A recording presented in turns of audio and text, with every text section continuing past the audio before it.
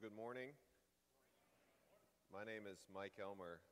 If you're newer to our church family, you know I'm standing in for our head pastor. And I just want to go on the record that I'm super thankful to him for taking that whole passage about Christ descending into hell. And he also gave me this Sunday, which is Fallback Sunday. I mean, feeling really blessed. So if you would, let's open the scripture this morning. There are some pew Bibles as well to Ephesians chapter 4. We're going to start in verse 1. Everyone's looking at their watch, so we're going to move a little bit quickly this morning. But first, I want to just remind us where we've been, because the beginning of chapter 4 starts a new section in Paul's letter to the church at Ephesus, and it's important that we remember what he has taught us. And let's just remember what we've been dwelling with recently in the book of Ephesians. We've learned we've been blessed with every spiritual blessing in the heavenly places, that God chose us for adoption, that in Christ we have redemption through his blood, the forgiveness of sins, that we have obtained an inheritance in Jesus. We are sealed with the Holy Spirit.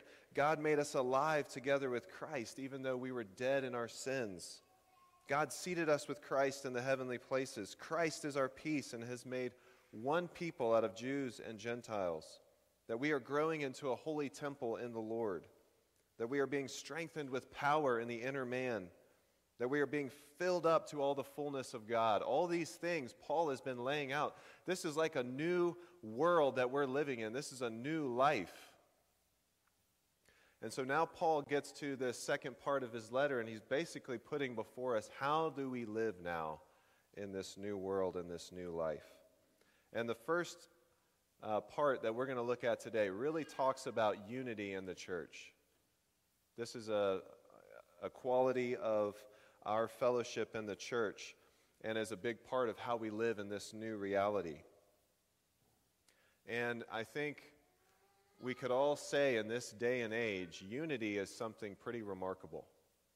That really would be something that would look like a new reality. That really would be something that would look like something truly different in the world. But I have this question for us today as we get started. Do we desire unity? Do we really desire it enough to do what we're called to do? In this passage, we're going to see that unity is one of the implications of our calling, that we have been called into this new reality. We're called to be together, the body of Christ, and this unity is something that we should strive for. We're also going to find that unity is grounded in who God is and what he's doing. That it ultimately doesn't depend on us, but we are called to maintain something God has already started. As I started to think about this unity in the body, I was reminded of a time when I was at seminary. And there were some things going on at the seminary at the time. It was a difficult time. And one of the administrators had been making some decisions, some hard decisions that were needed at the time, and there was another very significant person in that community that had some questions about some of those decisions and actually wrote an open letter questioning what the administration was doing at the time.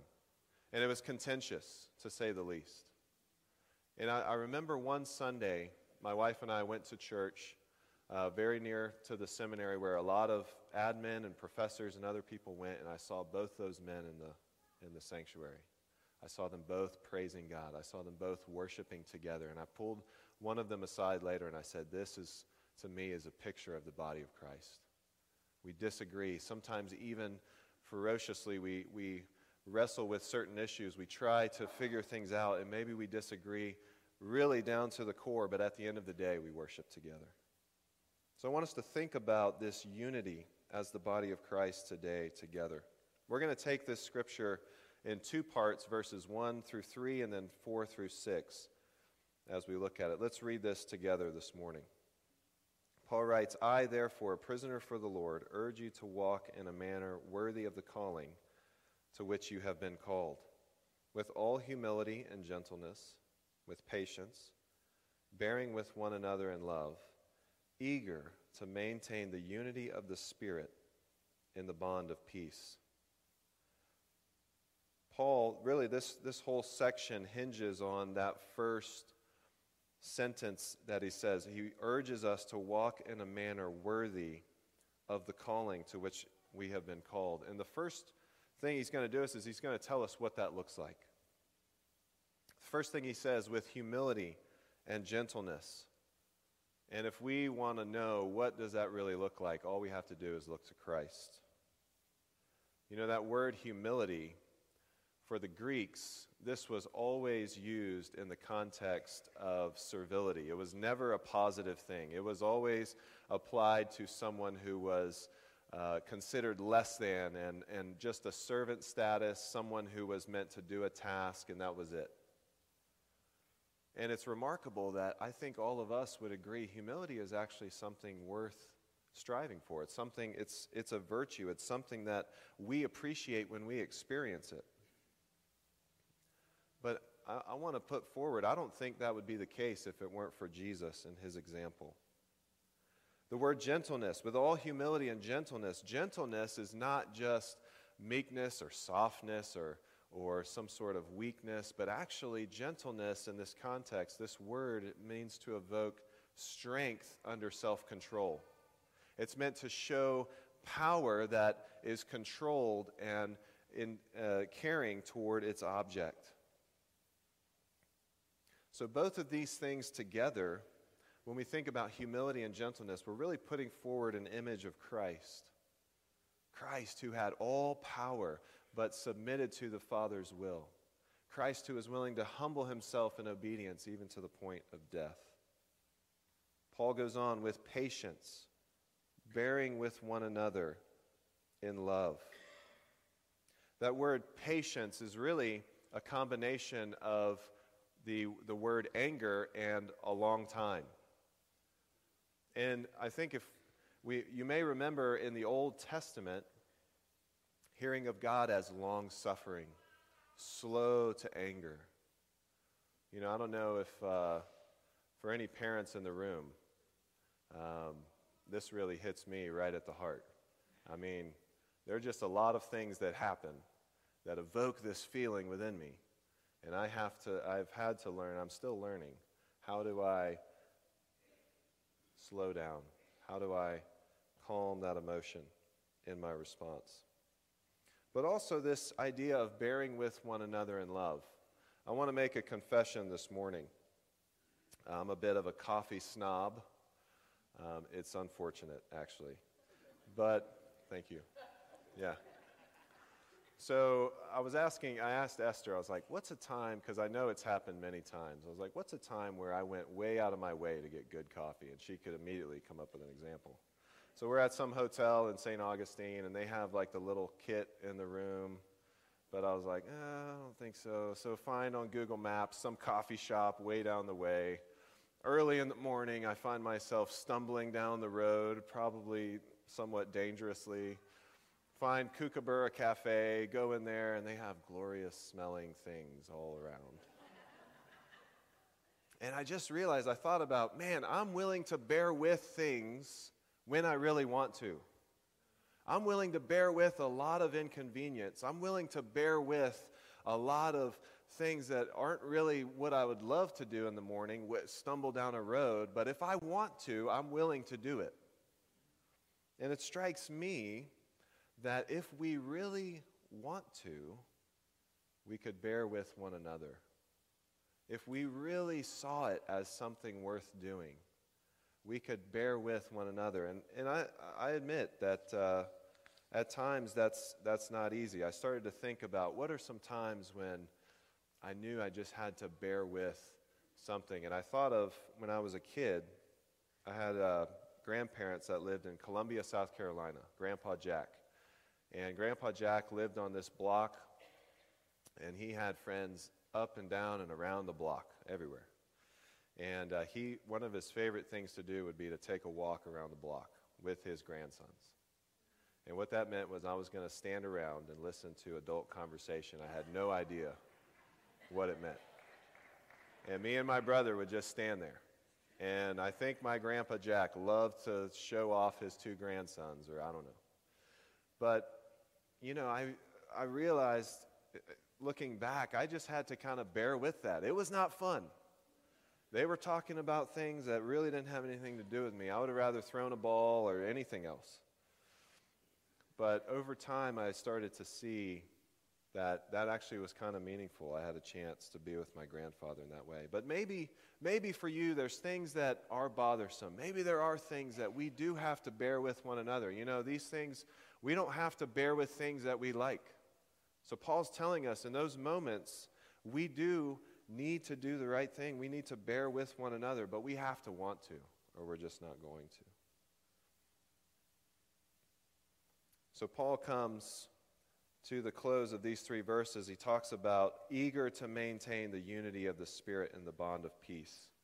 This eagerness is like doing one's best. It's like making every effort. It's like really putting your heart into it. It's doing all that you can. Paul uses this word also when he talks about making a long journey, which for us is a lot easier. In those days, it would require all of your strength and effort to be able to do it. When I was thinking about this particular part, one of the things that became obvious as I read some different commentators and looked into this, the scripture here says, maintain the unity of the Spirit. The unity of the body of Christ is not something we create. It's not something we develop. It's not something that originates with us. In fact, it originates with the Holy Spirit of God. We have one faith and one God. We have one Holy Spirit guiding us. The Holy Spirit is the one who establishes unity, and we're called to maintain it, to continue it, to be a part of it.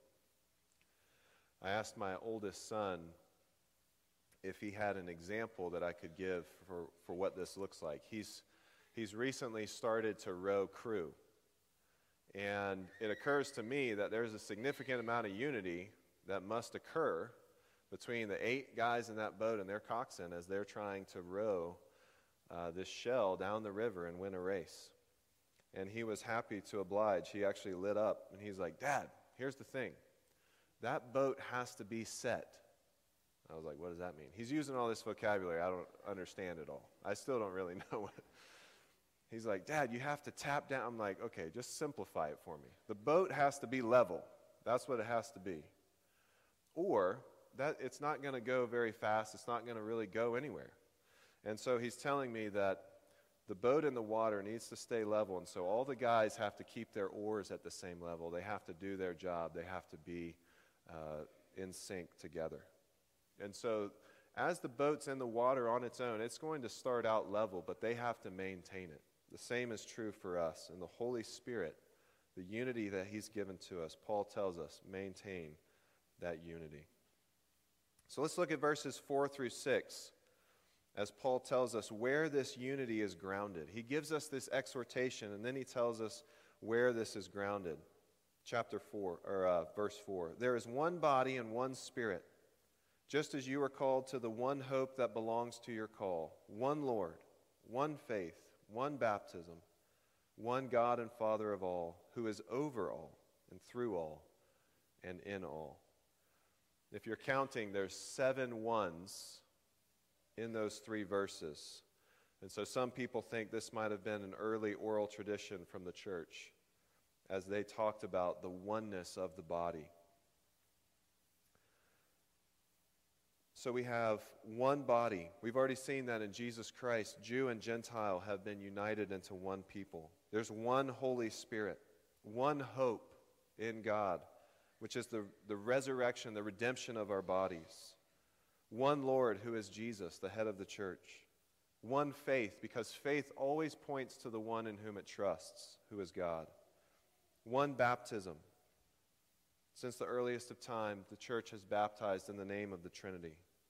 And you can see also in these 3 verses, we have the Father, the Son, and the Holy Spirit. One God and Father of all. We have one Father.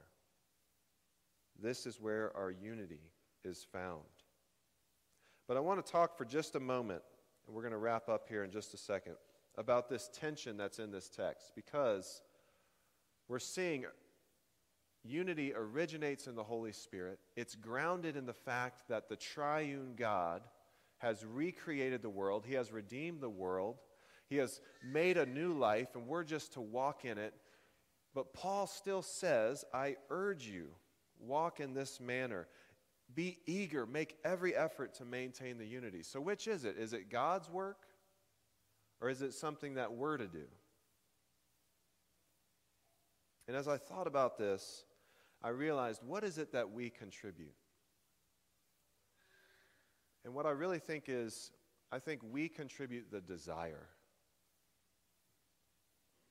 I think we contribute the desire. You see, if we want to be faithful, to walk in a manner worthy of God, God will supply what we need. He will give us the strength.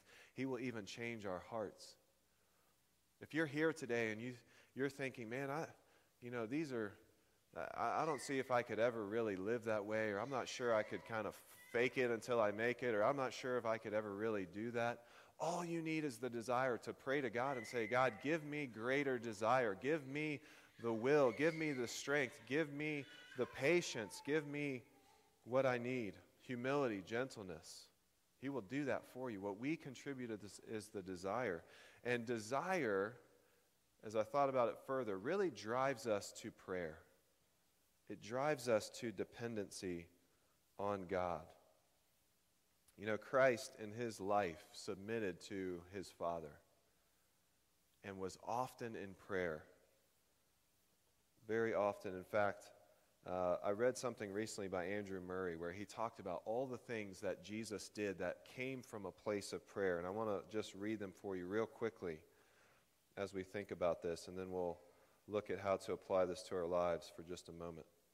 At Jesus' baptism, he had prayed before the Holy Spirit came upon him. In the Spirit and in prayer, he went into the wilderness and overcame the devil. When Jesus was exhausted from healing and delivering people, he went to pray to be renewed. Before he called the disciples, he prayed. Before Peter's confession of the Christ, Jesus was praying. On the Mount of Transfiguration, Jesus was praying when he was transfigured. Jesus gave the Lord's Prayer after praying. The Holy Spirit came to earth because of Jesus' prayers. The power for Jesus to go to the cross came after he prayed at Gethsemane. So what part is ours? Our part is the desire. It drives us to prayer and dependency. And if we're willing to do that, if we're willing to even just desire the desire, God will supply it. So, as we think about this passage this morning, and we go out these doors and we're going to encounter times that could lead to disunity, that could lead to discord. We're going to encounter things we must bear with one another in. My hope is that we would desire something better, and we could show the world what unity is like. My hope is that we would recognize, one, we're called to unity. We are called to be a part of the body of Christ, and one of the implications of that is that we are unified. And I think if we are to maintain unity, it's going to take forgiveness for one another. It's going to take prayer for one another. And so my encouragement to you today is there someone that you need to forgive? Is there someone you need to go back to and apologize to? Is there someone that you need to make it right with them? Maybe there's someone else also that you just need to continue to bear with and ask God to help you and give you the strength in that. If someone's coming to mind, my prayer is that you wouldn't let the day go by. You wouldn't let disunity continue, but you would seek unity in the body. You would seek fellowship, restored fellowship, forgiveness, and love. Paul says, let's bear with one another in love. That's really the hope that we have, that Christ's love in us would bring unity to the body. Let me pray for us this morning. Heavenly Father, I thank you, Lord, that you have called us to be the church, to be the body of Christ. And Lord, we look around and we see that disunity is very common. That really wherever people organize and are together, the opportunity for disunity is always present, and it often happens. But Lord, you have called us to something else, and you start the unity of the body because you are one God, the triune God. And so, Lord, I pray as we go out these doors, Lord, we would desire to see unity among us. Lord, what a beautiful thing that we could live in harmony and in love with one another. We could bear with one another. We could be an example to the world of what unity looks like. I pray it would be so, Lord, not because we force it or we fake it or we just keep trying, but Lord, that we would truly desire it and look to you and depend on you, that you would bring unity for us. We thank you for these things, Lord. We praise you this morning in Jesus' name. We're going to continue our worship this morning with the giving of tithes and offerings. If the ushers could come forward.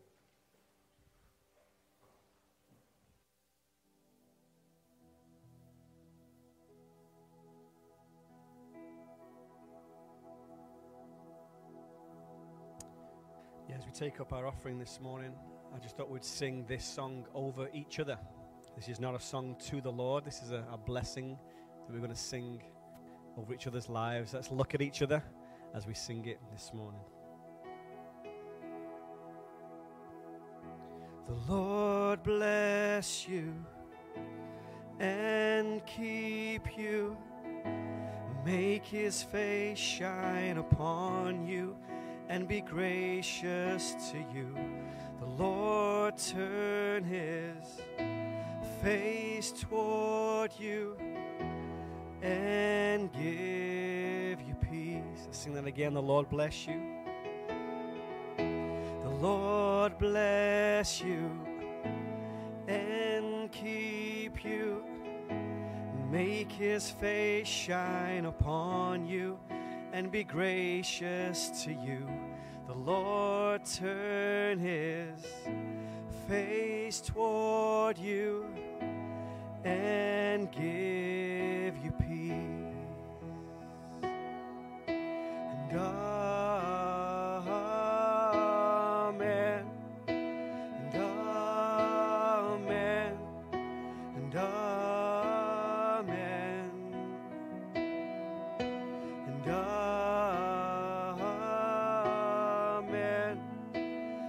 and amen, and amen. The Lord bless you and keep you. Make his face shine upon you and be gracious to you. The Lord turn his face toward you and give you peace.